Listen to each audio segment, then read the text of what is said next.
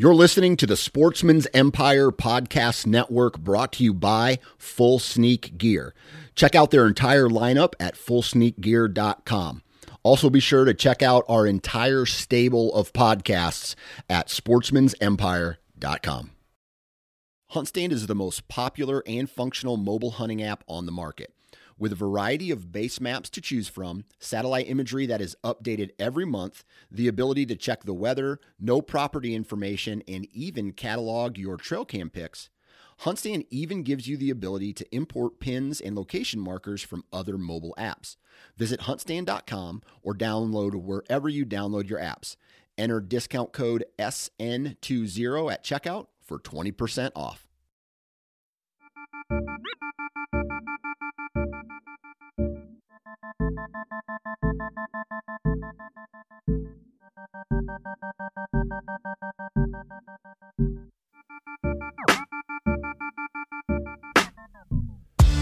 How's it going, everybody? Welcome to another episode of I think it's the best, period. I think I have the best podcast on the internet, period. There's a couple other that are up there near me. It's a no doubter. It's no doubt I put out the best podcast in the hunting space, hands down, period, point blank. And a lot of people say, Dan, why are you so cocky? Well, I'm not cocky. I'm confident. And I'm just teasing. It's not a very good podcast. I mean, who in their right mind could put out a good quality podcast with only 9 fingers? There's no way. It's impossible. I mean, there's no way I can compete with the people out there who have 10 fingers. It's just their, my 100% is their 90%. And so they have 10 more percent. I mean, it's just simple math, right? They have 10 more percent than me. And so anyway, I enjoy doing this and I hope you guys enjoy it. So if you get an opportunity, go to iTunes, leave a review, 5-star review for the best 9-fingered podcasts that's currently out there.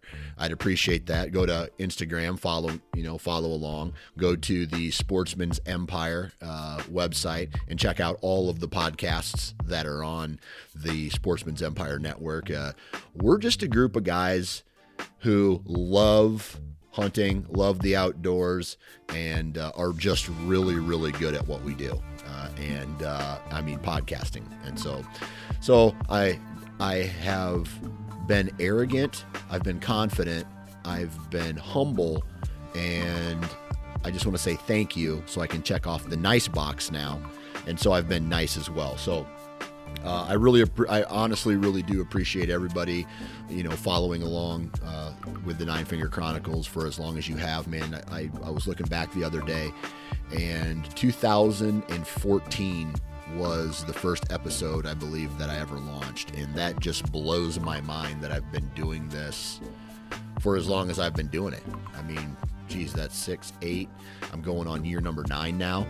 And I got to figure out what we're going to do on year 10 to make it like a tour, 10 years of 9 fingers. And maybe that's what I'll do. Maybe I'll go on a nationwide tour and get a whole bunch of people hyped up to do the podcast. So there's that. Anyway, what are we doing today? We're talking about trail camera strategy, and more specifically yet, trail camera deployment strategy, where today's guest is Josh Profit. This dude is a hardcore public land bow hunter out of Kentucky. On top of that, the dude has like 50 trail cameras that he deploys over, what did he say, 10,000 acres. So he's running a lot of trail cameras. He's getting a lot of intel from those trail cameras. And we're going to talk with him today. And I'm going to share my experience as well of the best places to hang trail cameras. If you're looking for mature bucks, best places to hang trail cameras. If you're looking for just sheer numbers of pictures, best place to not only find deer, but to locate other hunters as well. And so it's just a really cool podcast where we talk a little bit about everything in relationship to trail cameras and how we use them in our strategy to locate deer and ultimately put an arrow through them. So that's the goal of today's podcast. And I kind of feel bad for the public land hunters who have used trail cameras in the past in a state like Kansas, where they've recently banned trail cameras on public land. And so myself and Josh, we have this conversation like, hey, dude, what would you do if tomorrow they said no more trail cameras, period? You know, whether it's public or private, you can't, you know, what would you do? So we have that discussion as well. And man, it's a fun one. I really enjoy, I haven't dove into anything this deep lately, and it's good to have this type of conversation this time of year, because I mean, let's get real. It's getting close to get your trail cameras back out in the woods time. I've had a couple cell cam images come through recently with deer that are already starting to spout, you know, velvet nubs, and man, that just means next year's crop is growing right now. So take that into consideration.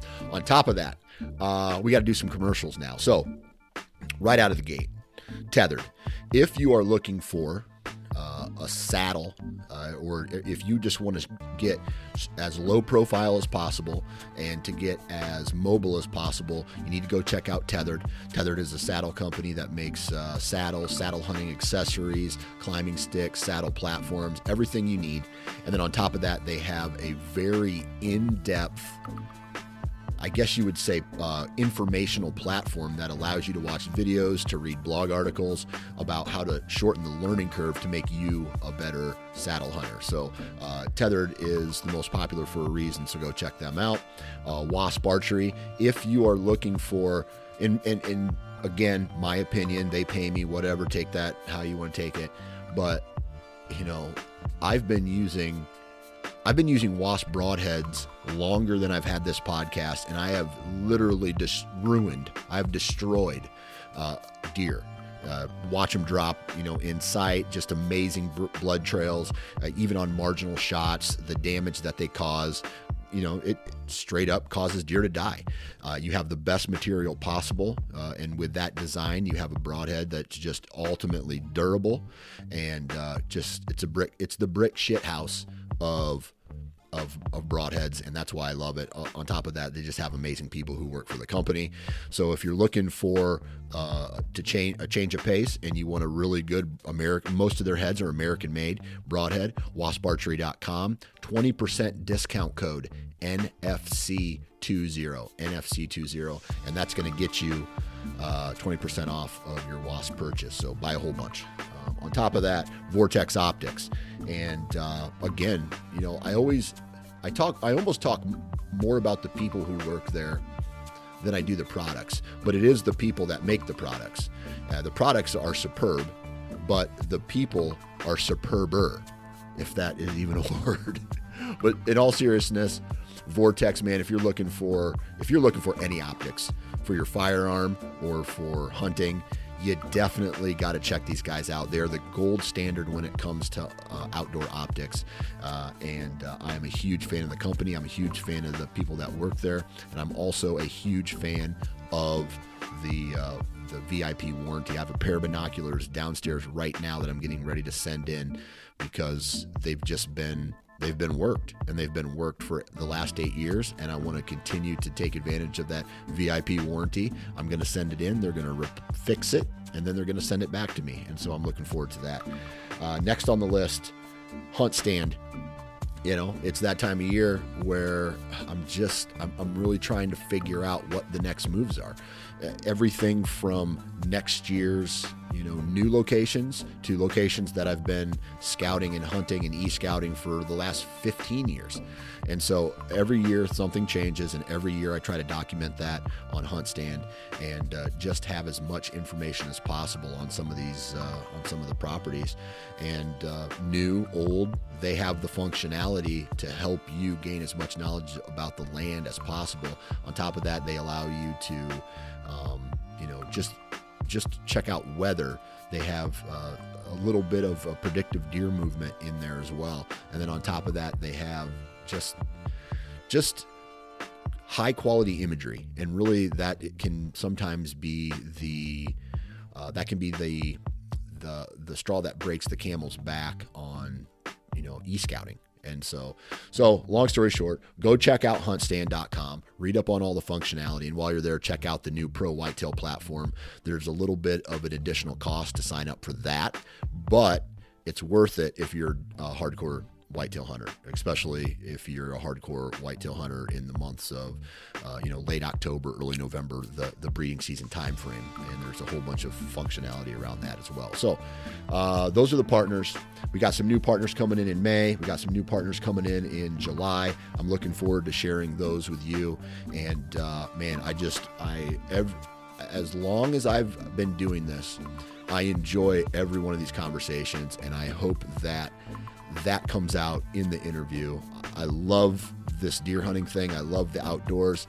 I'm going to share that this weekend with my daughter. I'm taking her out shotgun youth hunting, and so I'm really looking forward to this weekend getting her out and trying to get her very first turkey.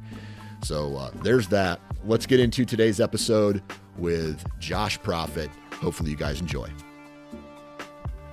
3, 2, 1. All right, on the phone with me again today, Mr. Josh Proffitt. What's up, man? Up, man. I'm sitting out here at the barber shop in the truck.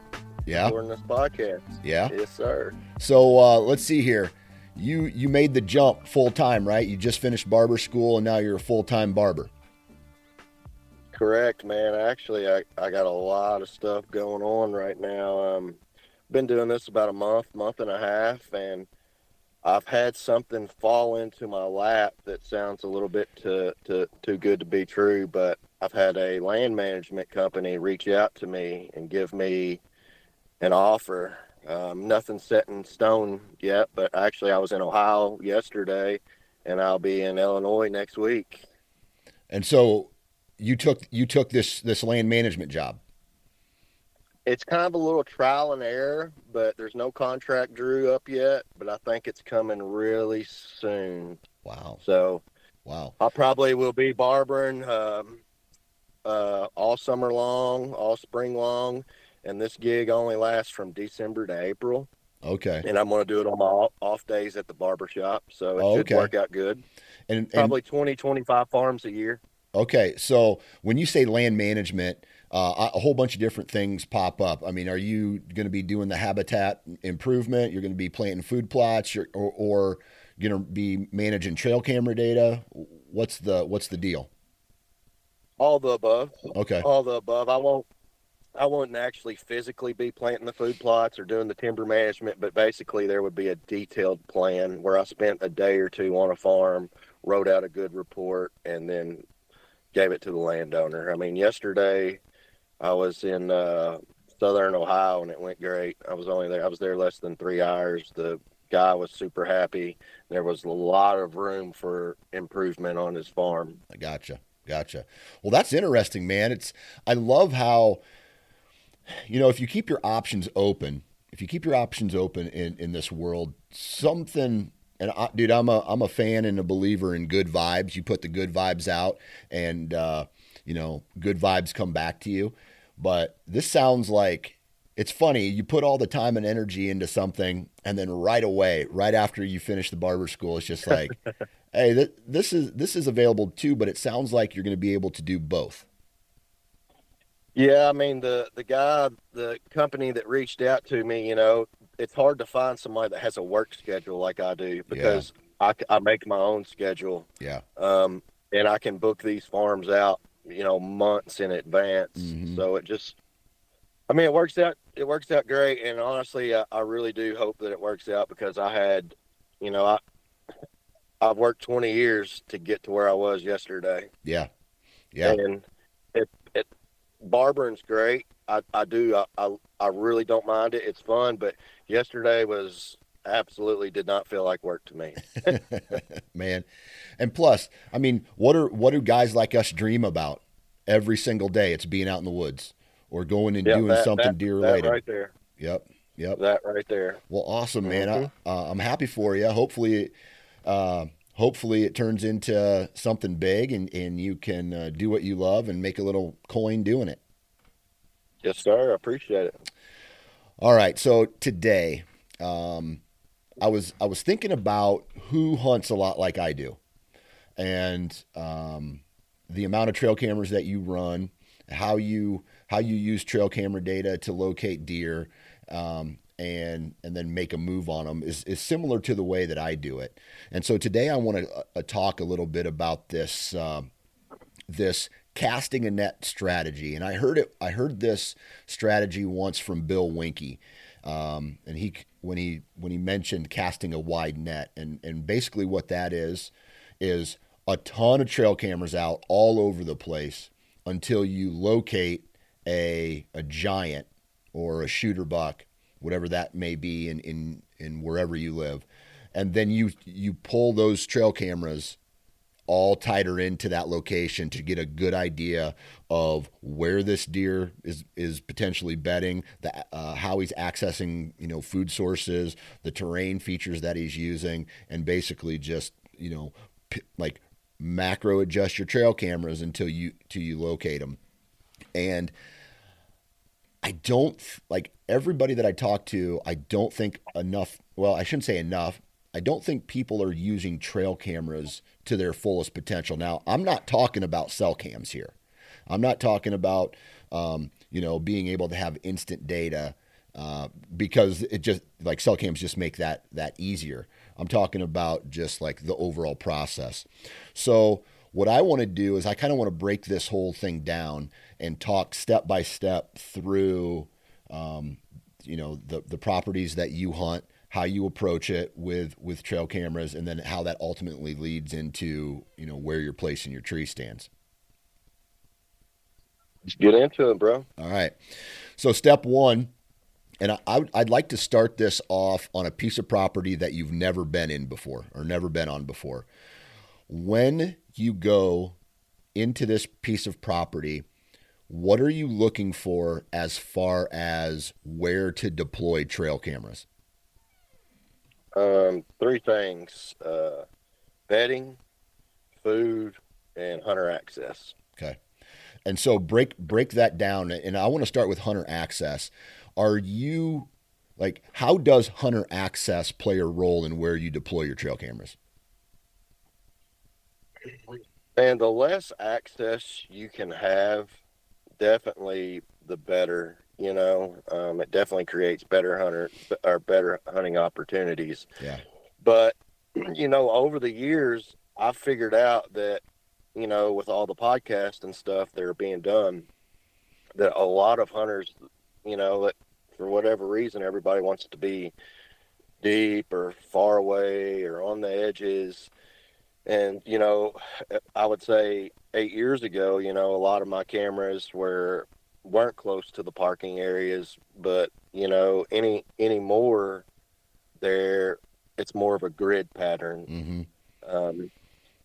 And I do keep some close to the parking areas because, number one, you never know. You can assume all you want, but when you put something there that's 24/7, that definitely puts a little information in your hip pocket. Yeah, and do you mean just from getting pictures of other people, that kind of data, or just information about deer that is just closer to the road or to the parking area? Both. Okay. Both. Typically, a perfect scenario, an easy one to explain would be like a logging road. Right. Come the second week of October through the first week of November, when they're really hitting them scrapes hard, number one, the hunters are going to be walking down that road, and number two, there will be scrapes all down that. Yeah. Everywhere I've hunted, there are. Yeah. And so you can kind of knock out the best of both worlds, and I see a mix of both. I see big deer in late October on those roads in the daylight, and sometimes there's a lot of hunters and less deer, and sometimes there's more deer than there are hunters. Yeah. So when it comes to the deployment, are you trying to hide your trail cameras at all? Are you trying to put them up high? I know you cable lock them to the tree, but every year it looks like someone messes with your trail cameras. Either that's take the SD card or steal them or turn them so that they're not, turn them back into the tree or something like that, so they're not getting any pictures. Yeah, so this year was my best year ever. I ran somewhere around 50, 60 cameras. I didn't have one SD card stolen. I didn't have one camera stolen. Wow. I had two turned. One turned off a bean field just back to the timber, and I had a render, a cell camera turned to another tree. Mm-hmm. But yeah, and I typically don't hang them high, and I think I'm going to start hanging them high. Some of them. Yeah. The reason why is because when somebody gets a picture of me, it's normally a camera that's up high. I just didn't see it. Yeah. And I wouldn't have to lock them. But another thing that I do is I hang a lot of my cameras low, like just a couple inches off the ground. And you can't get away with that everywhere. I realize that because, the snow and the stuff. But I can, and the detection range when you do that is typically better. And I feel like a lot of the times, as long as somebody's moving quickly, they literally look over the camera. Okay. I can see that happening. I mean, because a lot of the times when I'm walking through the woods, I'm looking ahead of me, probably waist high or higher. And most cameras are 3 foot off the ground, right? Right. I mean, roughly. I mean, if you put one 3 inches off the ground, it does make it a little harder to see. Yeah. Yeah. And you mentioned the detection range. Did you mean that from the people aren't seeing them, or you're picking up more deer movement with them? More deer movement. Okay. Versus hanging your I feel like when you hang your camera high, it's pointed at such a tight spot, and it does work, but I definitely don't get the pictures I would if I hung my camera high versus if I hung it low. If I'm going to hang my camera high, it probably needs to be on like a scrape or something. Right. Right. All right. So a little bit of that intel is for deer. A little bit of that intel is for human activity. And so let's say you go and you check your trail cameras, or you're getting these cell cams sent to your phone, cell cam pics sent to your phone, and there is a lot of human activity. What does that mean for you? I don't get too bent out of shape over it because this will be my 14th or 15th season on public. Yeah. And it does affect the deer. Don't get me wrong. But that typically, all that does for me is tell me, hey, this area is getting pounded out. Like maybe they know about this deer back here, Mm-hmm. or two, like this is the time all the out of state hunters show up. Mm-hmm. And those are typically the two things that mean for me, because I've realized that the deer that I hunt on this public land, they're always there. They don't ever leave. They just figure out how to move around the humans. And a lot of the times they do it in the daylight. It may not quite be like they do on the private parcels, Right. That are hunted less, but they will move in the daylight. Okay. And so that's kind of that's awesome, because a lot of times people are just focusing on deer movement, and then they don't know what the human activity is like. And a lot of the times, like you just said, the human activity impacts the deer movement, and so knowing both of those things, I guess, would just be more pieces to the puzzle, so to speak. Hear that? Believe it or not, summer is just around the corner. Luckily, Armor All, America's most trusted auto appearance brand, has what your car needs to get that perfect summer shine. Plus, now through May 31st, we'll give you $5 for every $20 you spend on Armor All products. That means car wash pods, protectant, tire shine, you name it. Find out how to get your $5 rebate at armorall.com. Armor All, less work, more clean. Terms apply. Yeah, I can give you an example of that. I had a food source. It was about a mile away from the parking lot, Mm-hmm. and you could access it with a boat, but it was 3/4 to a mile of a boat ride as well. Yeah. So anyway, you went to it. It was tougher to get to, and there was probably 3 or 4 acres of standing corn late season. My late season kind of revolved around that couple hundred acres there. Mm-hmm. And from the front field that connected that backfield, there was only one way to get to it other than a boat, and it was just through a little narrow pinch between the fields that they used the machinery to get through. Yeah. And I I knew two things was happening. Number one, I was going to put that camera, and I put a cell camera there because I wanted to see how hard it was getting hunted. I put that cell camera in that pinch, and number two, I figured a lot of game would be walking through there, at least at night. Yep. But it was just a great little pinch. There was a pond and everything there, and it worked out great. It was probably 80% deer and wildlife moving through that. Very, very little human intrusion. And to touch on that, the way that the things have changed now, I've noticed, especially on that camera, that these out-of-state hunters, because they were literally planning their hunts around the weather. They were showing up on the days, the good days. Should have, the good days. Yeah. They were showing up on the days that I couldn't go, and I was like, man, I wish I could be there. Yeah. And they were showing up on those types of days. Okay.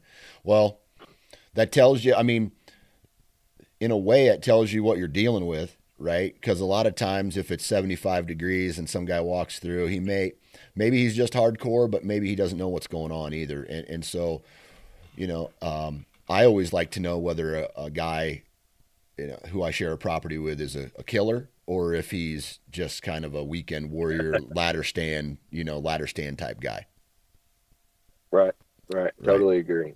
So the that particular pinch point had a way more game activity on it, deer activity, than it did humans.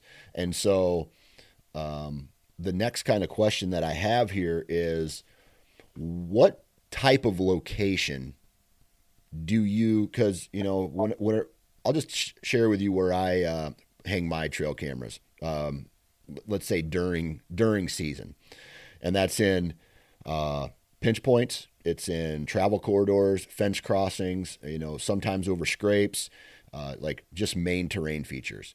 Staging areas is a big place that I like to hang cameras.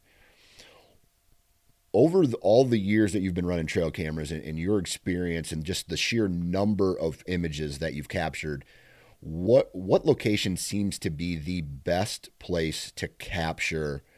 I'm going to ask this in two ways. One, mature bucks. Two, quantity of deer. Both of them are the same: food sources, field edges. Yeah. Now, a lot of the time it will be night, and I go in expecting that. Mm-hmm. But it's, I think a deer, my personal opinion, a deer's number one goal is to survive. Yeah. And number two, they got to eat. So it doesn't matter if it's public or private. I'm putting, I always start out on the food sources. That's where I typically get a lot of my information at. Okay. All right. And so how then do you take that data and say, well, because, I always say a trail camera picture during the night is great, but it doesn't mean anything to me really, because I can't use 1 a.m. data to plan a hunt on a big buck. I know he's in the area, but I can't use that to make a decision on where to hunt. So how do you then take that information, whether it's just a doe group or a mature buck, and like reverse engineer it to get to a stand location or an ambush spot? It's basically, it's just a great starting point, especially if you're getting a deer there, multiple times a week. Like you can assume like this is where the deer wants to be. And if I've never hunted the farm, man, we're just going back out on aerial, and we're gonna look for things like thermal cover, sapling thickets, ridges where the sun hits it when it comes up. You talk about the leeward ridges and things like that. Just places that they will bed, that you will think they will bed. And if I'm not going to put a camera in there, I really will. I'll start bouncing bouncing around. I'll go to this spot. Well, I think the deer may be bedded here, so I may be 100 yards off the food, 150 yards off the food on this, what we would call, a transition area. Mm-hmm. Mm-hmm. And then so is that kind of just guessing, or are you using other trail camera data to make a decision? Like, I guess I would call it maybe triangulating this particular buck's location. Yes, I would use other cameras for sure. Basically, I would grid the area out with Yeah. cameras. I'd zoom out and I would look at, all the points, which we all typically know now, like a buck could be bedded here or a buck could be bedded here. Or if there's a clear cut or a sapling thicket, you're going to know, well, that's some dense cover. There's definitely going to be deer in there. Yeah. Especially if it's within a quarter or half mile of a food source in late season. It may change earlier during the year, Yeah. but that's how I do it. Okay. So with that, then, where would you say is, okay, the nocturnal images on a food source are, is number one. Now, if you're wanting to take it a next step further and get killable pictures of him, and I mean daylight walking images of a mature buck or the most deer, does that then change? Yes. Yeah. Yeah. So let's just say I have 3 cameras with me, and there are going to be 5 places that I think the deer could bed, because a lot of times it is like that. Yep. When you're looking at a couple hundred acres, I'm going to start at the ones with my cameras that are closest to the food sources. Okay. And there may be some that are too close. Like there may be a point that I think the deer are bedding on, and if you walk to the edge of the field, you can literally see the point. I'll X them out, because you're going to bump the deer before you ever even get to hunt him anyways. But if there is a clear cut that's 500 yards off of the field, I'm definitely going to get a camera 400 yards closer to it. Okay. And then what is the ultimate goal then with that particular camera? Are you then looking strictly for tree stand locations at this point, or ambush spots? Yeah, just daylight movement. Okay. Any kind of daylight movement. Basically, you're just trying to connect the dots. If you got, Bullwinkle out here 4 nights out of the 7 on the field, and he's literally showing up an hour after dark, we're just trying to find where he's walking in the daylight. Right. And how much success have you had being able to get that next picture of them?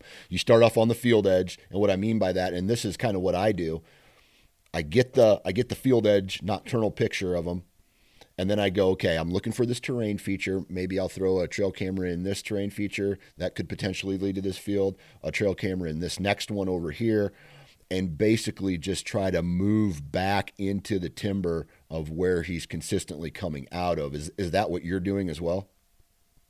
Yes. Okay. Yep. All right. So each step seems to be getting closer to the deer's bedding area. Correct. All right. Yep. That's the goal. All right.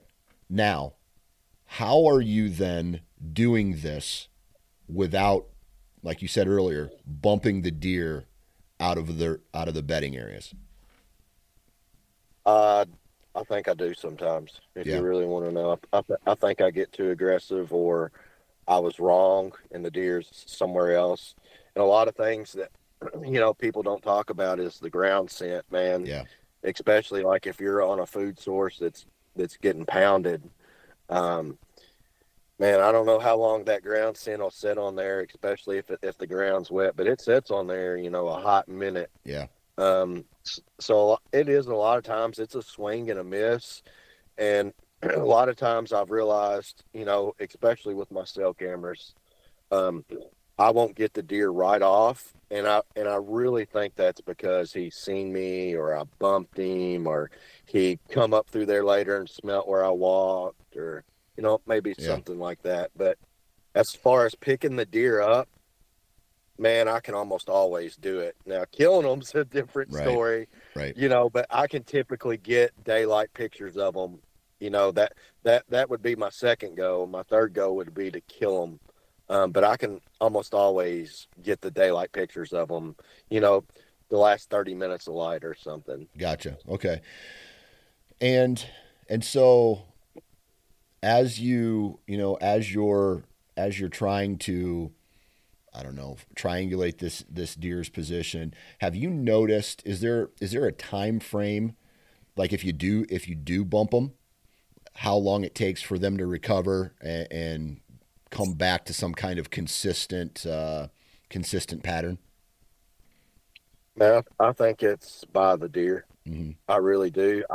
I've seen them show up the next day, and I know I've bumped them. Yeah. And then I've seen them where it took, 2 weeks, or sometimes, not never. Now I still may be getting them on the field, but they've switched something up big time to where I've really got to adjust. And sometimes I don't find them. Yeah. If I'm being honest, I can still get them at the field, and it may be later in the night, but I don't know. And the thing that makes it tough is I really do think, with everything I'm telling you, the deer on the public ground move a lot further Mm-hmm. than the deer on the private ground. Like, I don't think a mile every night is nothing for a deer, and I can explain that.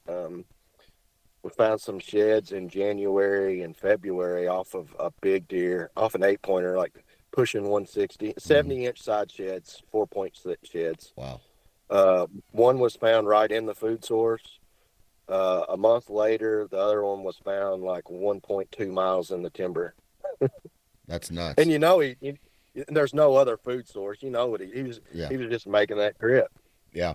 And that's crazy because that time of year, right, the does are bedding so much closer to the food source. So it just kind of tells you something about these older bucks, that they're willing to live in places that may not be comfortable for them, but they'll live there to survive. And traveling a mile, man, that's nuts. That's like Western whitetail type travel, where they'll drop down into a river bottom, then walk a mile up through pasture to get to a pivot or something like that. And yeah, I've noticed some of that too. Not necessarily directly what you're saying, but big blocks of timber that there's no ag around this big block of timber, but there is across the road, and they're traveling 3/4 of a mile to a mile out of this big block of timber to, at dark basically. And I just so happened to hunt the staging area before they crossed the road, which a lot of the encounters that I had that's where they came. That property has since been sold, but they were traveling long distances to come up to this ag, and the ag was plentiful up top, so they were able to access that ag in several different positions or several different locations, but they were all kind of funneling through the same ridge system, going back to bed every morning, and which was cool because I felt like they were staging in the mornings. Right? Almost like they wanted to stage and wait till it got just a little bit light before they crossed the road, and then they would come back in. So it allowed me time to get back into the staging area in morning hunts. And all this was documented on trail cameras too, right? I mean, it was just a giant funnel.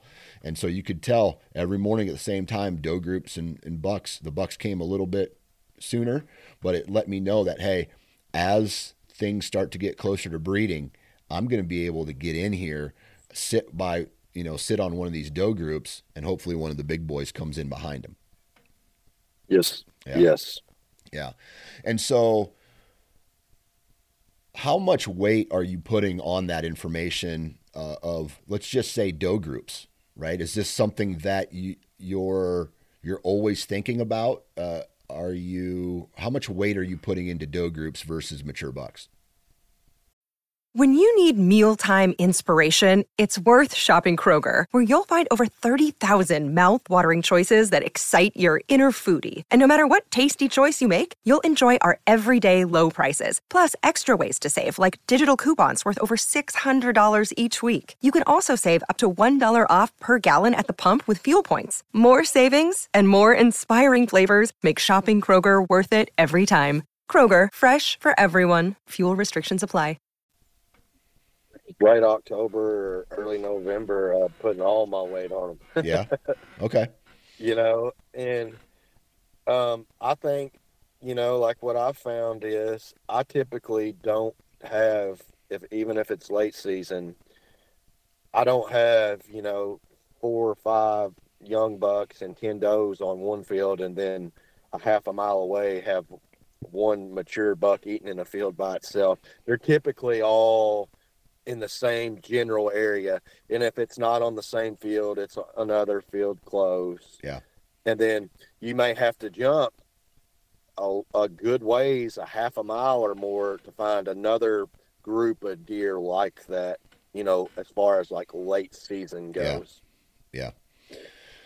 And so as you start to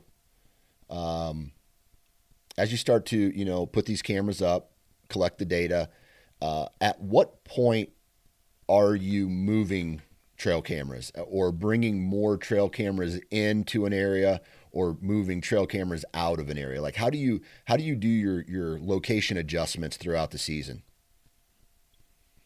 Man, I'm a little odd. I don't move a lot of cameras. I really don't, because what I've learned is over the years, I've literally ran trail cameras since they come out. I mean, I've had them all. Yep. A lot of mine stay in the same locations. Not all of them, but a lot of them do, because I've learned sometimes that I'm just wrong.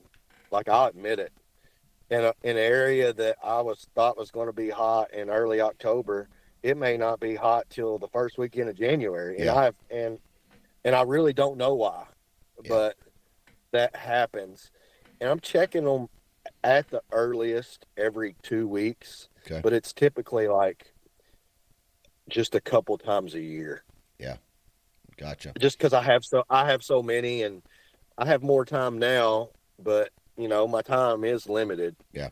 And when the way that I run my cameras over 5, 8, 10,000 acres, like, that's a lot of walking. That is, for sure. It's a lot of walking. That's a lot of walking and a lot of batteries. Man, I know. That's a lot of lithium. How much money a year? season. How much money a year do you spend on batteries? Is it a mortgage payment? Man, I don't.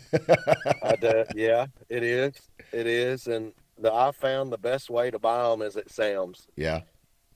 Yep, but it is. It's over 1,000, I think. Yeah. It's over 1,000. The best part about working with Interstate Batteries is that I get the hookup for the lithium AA batteries, and so there you go.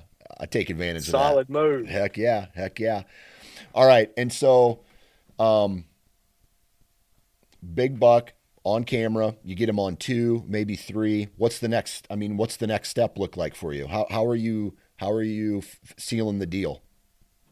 We gotta start hunting, man. Yeah. We gotta hunt. And I typically go into a place with like A, B, and C. Like, A is where I really think he is. B, he definitely could be there. C, I don't know, and then I'll start cutting away. And it's tough. Like, it all sounds so easy when I'm just sitting here talking, but there's so many things: the wind, the temperature, the hunting pressure.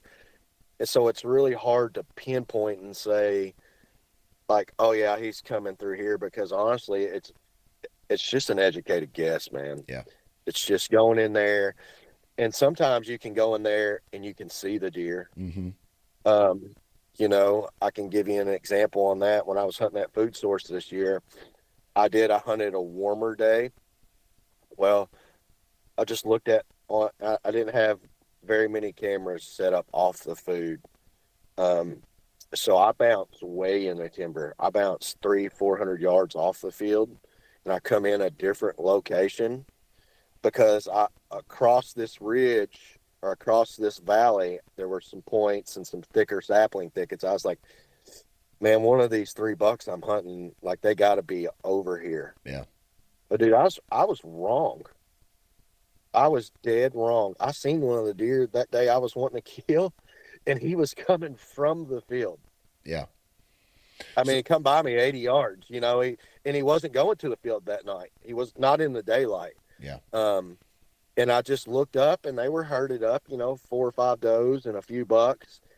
And I literally watched him come from down the hill. And then I'm like, well, the deer definitely wasn't bedded over here where I thought he was. Like, he was closer to the food. Mm-hmm. And I think that deer was so close then that if you didn't hunt the field edge, like you were going to bump him. Like if you went in the woods, and that's just a chance you take. Did you ever try to get in behind him? No, yeah. I didn't. I didn't, but that's what I did that day. I ended up behind him. Yeah.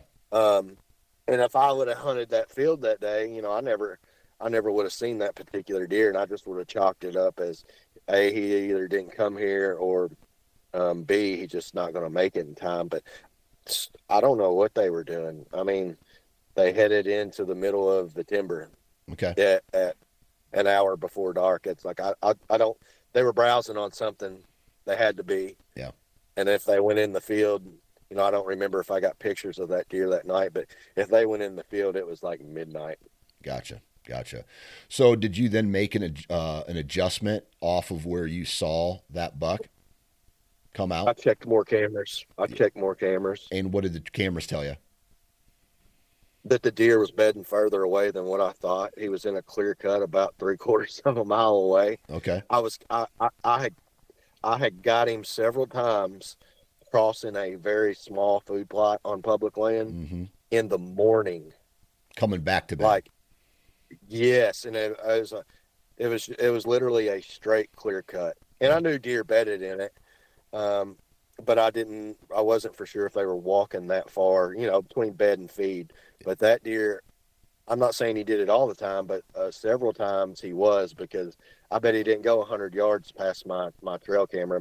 My trail camera was literally right on the edge of the clear cut, and I got him a bunch of times between 6:30 in the morning and 8 a.m., you know, broad daylight, crossing a food plot. And the food plot wasn't wide. He was in the open 15, 20 yards, and then he was, you know, he vanished again. Yeah. So it just goes to tell you, like, you know, even though I've been doing this a long time and I'm decent at it, like, sometimes you're just wrong. Right. A lot of times you're wrong. But it's how you use that wrong, like, how, and it's not like you were wrong. I look at it more like you made an educated guess and it wasn't the right spot. But you then but you learned something out of that, correct? Oh yeah, like I found another. Well, I knew it was a known bedding area, but I found one of that deer's bedding areas. Yeah, and I think he was going there more than what I thought.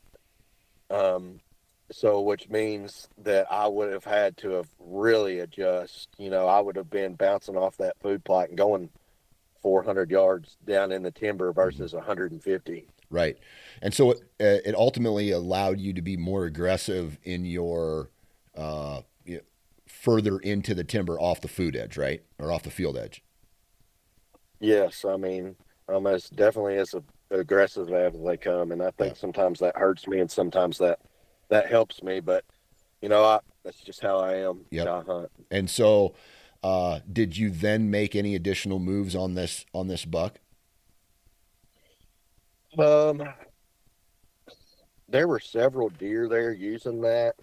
And my best sightings actually come from seeing him in the field, just on the better days. Okay. So I think I seen the deer, that particular deer. I seen him 4 times in the daylight in that same field, and he was never coming out in the same place. Okay. I mean, never far, you know, 200, 300 yards apart, but it was never the same place. But it was the same food source. Yes, same food source, same same field, same 3 or 4 acres of standing corn, but it would literally be, and it goes to show you like how some deer use the wind in their advantage. Like I would be over here, and I would have, if I wanted to be there, I'd have to be there because of the wind, and then the wind would change, and I would be over here, and the deer would literally walk 20 yards from the tree I was in 2 days ago. Yeah. Yeah. Okay. And then I was being really careful about my access and stuff. Like as far as my ground scent, I was making big loops around and those types of things. Yeah. Okay. Where is a place that would maybe you found maybe by accident over the year, or let's just use the word overlooked? What's an overlooked place to hang a trail camera that people may not think about? Roads. On the roads. On the roads. Yep. I can tell you the best way to do it is this piece I hunted this year. One side of the road was all timber. The other side was a lot of ag. Yeah.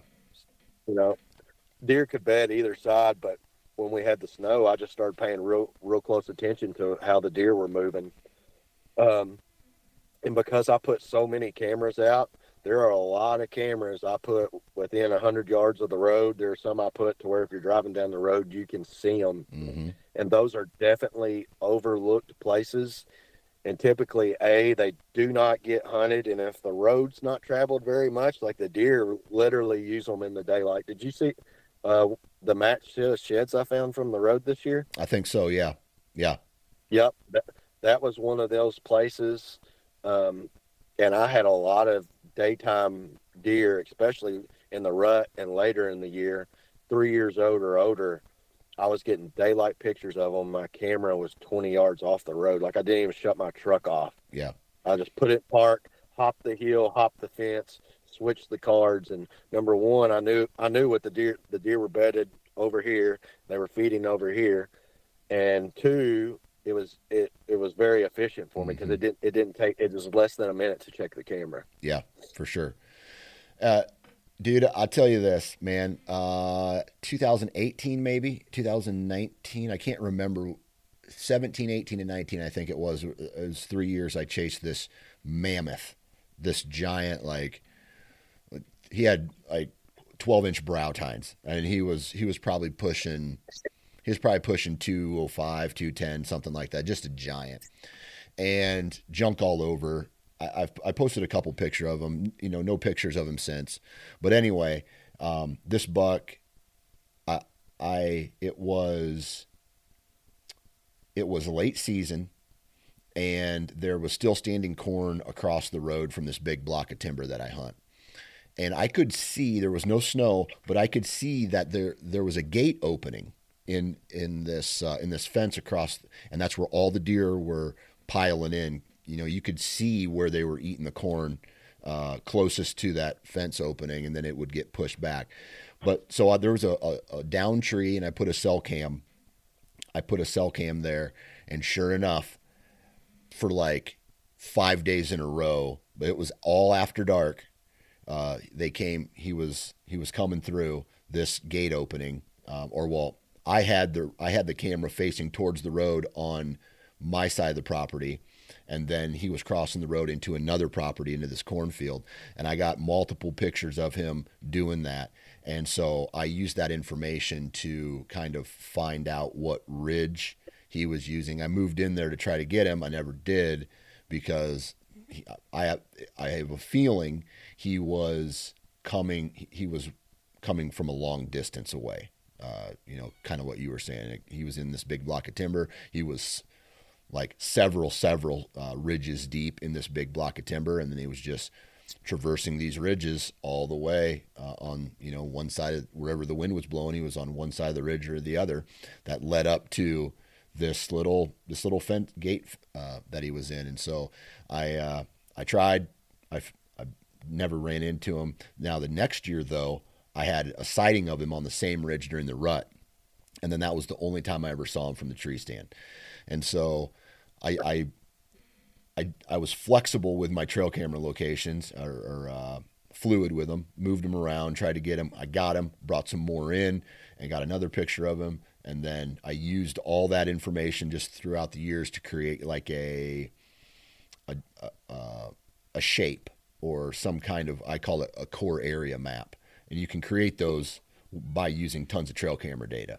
And so I don't know, that was how I approach it. I never did get a hold of him, but I could provide several examples in the past of me using trail camera data to kill deer. Absolutely. And if you do run a lot of cameras like you or I, like you'll realize like that some of the deer, they really are different. Like I feel like a lot of the deer have a wider range, like home range. Yeah. But I had one 4 or 5 year old deer that was an absolute giant one time, and when he was 3 years old, I think 3 or 4, I think he was 3, he was all over the place. He was all over 2,000 acres. Yeah. And the next year when he was 4 or 5, dude, I couldn't get him to leave 300 acres. Right. Like, and it definitely made, I thought I was going to kill him.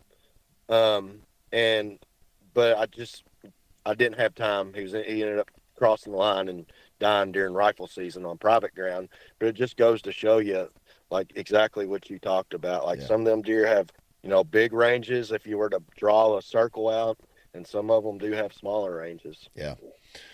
All right. So recently there was a new law passed in Kansas that said no more trail cameras on public land, period. Let's say Kentucky passes that law and says no more trail cameras, period, cell, standard, anything on public land. How does your approach change? Well, first off, I'm going to be pissed off and start crying. That would suck, man. That would suck. Oh, you got $20,000 in cameras. We're just going to leave them in the garage. Well, I mean, at that point, you got $20,000 worth of trail cameras. It would probably be worth your while to just move to a different state. Yeah. You stole the words right out of my mouth. I'd be going to Indiana. Yeah. Okay. All right. That's where it would start. But to really answer your question, man, here's the thing. I've had so many people tell me like, dude, what are you doing out checking cameras? Like it's November or it's late October. You need to be in the stand. And I've said this on podcasts for the last 5 years. Like I really do scout 75 or 80% of the time. And that scouting comes when I'm checking my trail cameras. Like that's what I'm doing. Yeah. Like I'm not just out checking trail cameras. I'm cutting ridges. I'm looking for fresh. That's how I find my fresh sign. It's not by hanging and hunting. It's by checking my trail cameras. Yeah. Bottom line. I think that I could still kill, and maybe even every year, but if I was to want to hunt a specific deer, man, I might as well. I need a bag of magic pixie dust. Yeah. Yeah. Specific deer. And it's going to be hard to really hunt like a coyote, like I was, like I like to do. There may be, Josh Prophet hunts, like there may be 160-inch deer over here along with a 130. And then I can go 2 miles down the road, and on the same amount of property, I may have 5 or 6 130s and 140s. That's where I'm going to hunt. Yeah. I've never been a big buck hunter. I don't know that I ever will. I just always stack my odds. Yeah. Because I just like shooting a good deer, a good respectable deer. Yeah. It's going to make it tougher, man. Like, let's just be honest. It's going to make it a lot tougher. Yeah. I feel like I would still have the same amount of success as far as killing a deer, but I'll tell you this right now, you take away my trail cameras, I don't know the top tier bucks on the farm. I'm not shooting the caliber of deer that I'm shooting now. I'm not passing 140s like anymore. I'm to get to a 150 or something like that, or the top buck on the farm. I'm just not doing that anymore because you don't know. I mean, I've had years where there's been 5 Boone and Crockett caliber deer on 500 acres. And then there's also been years where the biggest buck has been a 140-inch 8-pointer on the property. He was a big-bodied bastard, but he was in the antler department, he was smaller. And I would have to, I'd be shooting those deer because you just can't, you don't know Absolutely. anymore. And so it just kind of lets you know that trail cameras are this luxury of sorts. And I'm just happy that I can use them right now. But I don't think I would be like that upset about it. I would be like, God, that sucks. But I don't necessarily, I mean, it wouldn't necessarily change the way I'd hunt. I actually think I would hunt more because I would have to be the trail camera. I would have to get more insight with my own eyes. It'd lead me to hunt more. It would lead me to bounce around to more areas more. And then almost kind of like a scout and hunt, walk into the timber, look for the sign, set up over top of it, and then just slowly check and cross all those spots off, as opposed to checking a trail camera over a scrape or something or in a pinch point. And you're just like, well, obviously there's nothing here that grabs my interest. I'm going to move to the next spot. Correct. I mean, I've always ran trail cameras, but I never started running them in volume until 2016. Yeah. So I'm like you, and one thing I think that I would have to force myself to do is just to scout. I'd have to put it in my mind that, hey, we got 2 days to hunt. We're going to scout both days, half a day each day. Like, I'm going to scout this morning, and then I'm going to hunt this evening, and then, hey, I'm either going to hunt the same spot Sunday morning and then scout a little bit midday or something like that. I think I would have to force myself to scout because it would be hard for me to get in my mind like, hey, I can't hit this 500 acres and check 4 or 5 cameras and look for fresh sign. It's, hey, we got to go find fresh sign. Do you want to take your stand with you now? Yeah. Or do you want to come back? It would be an adjustment, and I think I know I would be okay. But it just wouldn't be as fun, and that's why I'm out there, man. I'm, like I said, I'm not the big buck killer, and I really do like to have fun. That whole time I was chasing, bones this year, I was not having fun. It was horrible. Yeah. And that's one thing that the trail cameras do for me. I have so much fun checking them. Oh yeah. I'll tell you this, man. I'm going turkey hunting, youth season with my daughter this Friday and Saturday. And while I'm out there, I'm going to be pulling all my trail cameras down that I have up on my main farm there. And it's just to see what came through, because the last time I checked them was late October. And so just to see what came through there throughout this past year is going to be, I don't know. I just love doing it. I love checking trail cameras. I love looking at pictures of deer. I love, where did this buck come from? Oh my God, I got him on 2 trail cameras now. Is he going to run the same pattern next year? Blah, blah, blah. And you snowball out of control but that's the part of it that I absolutely love, man. Absolutely. And you're probably antsy right now. I'm antsy for you. They've been out since October. Yeah, I'm antsy.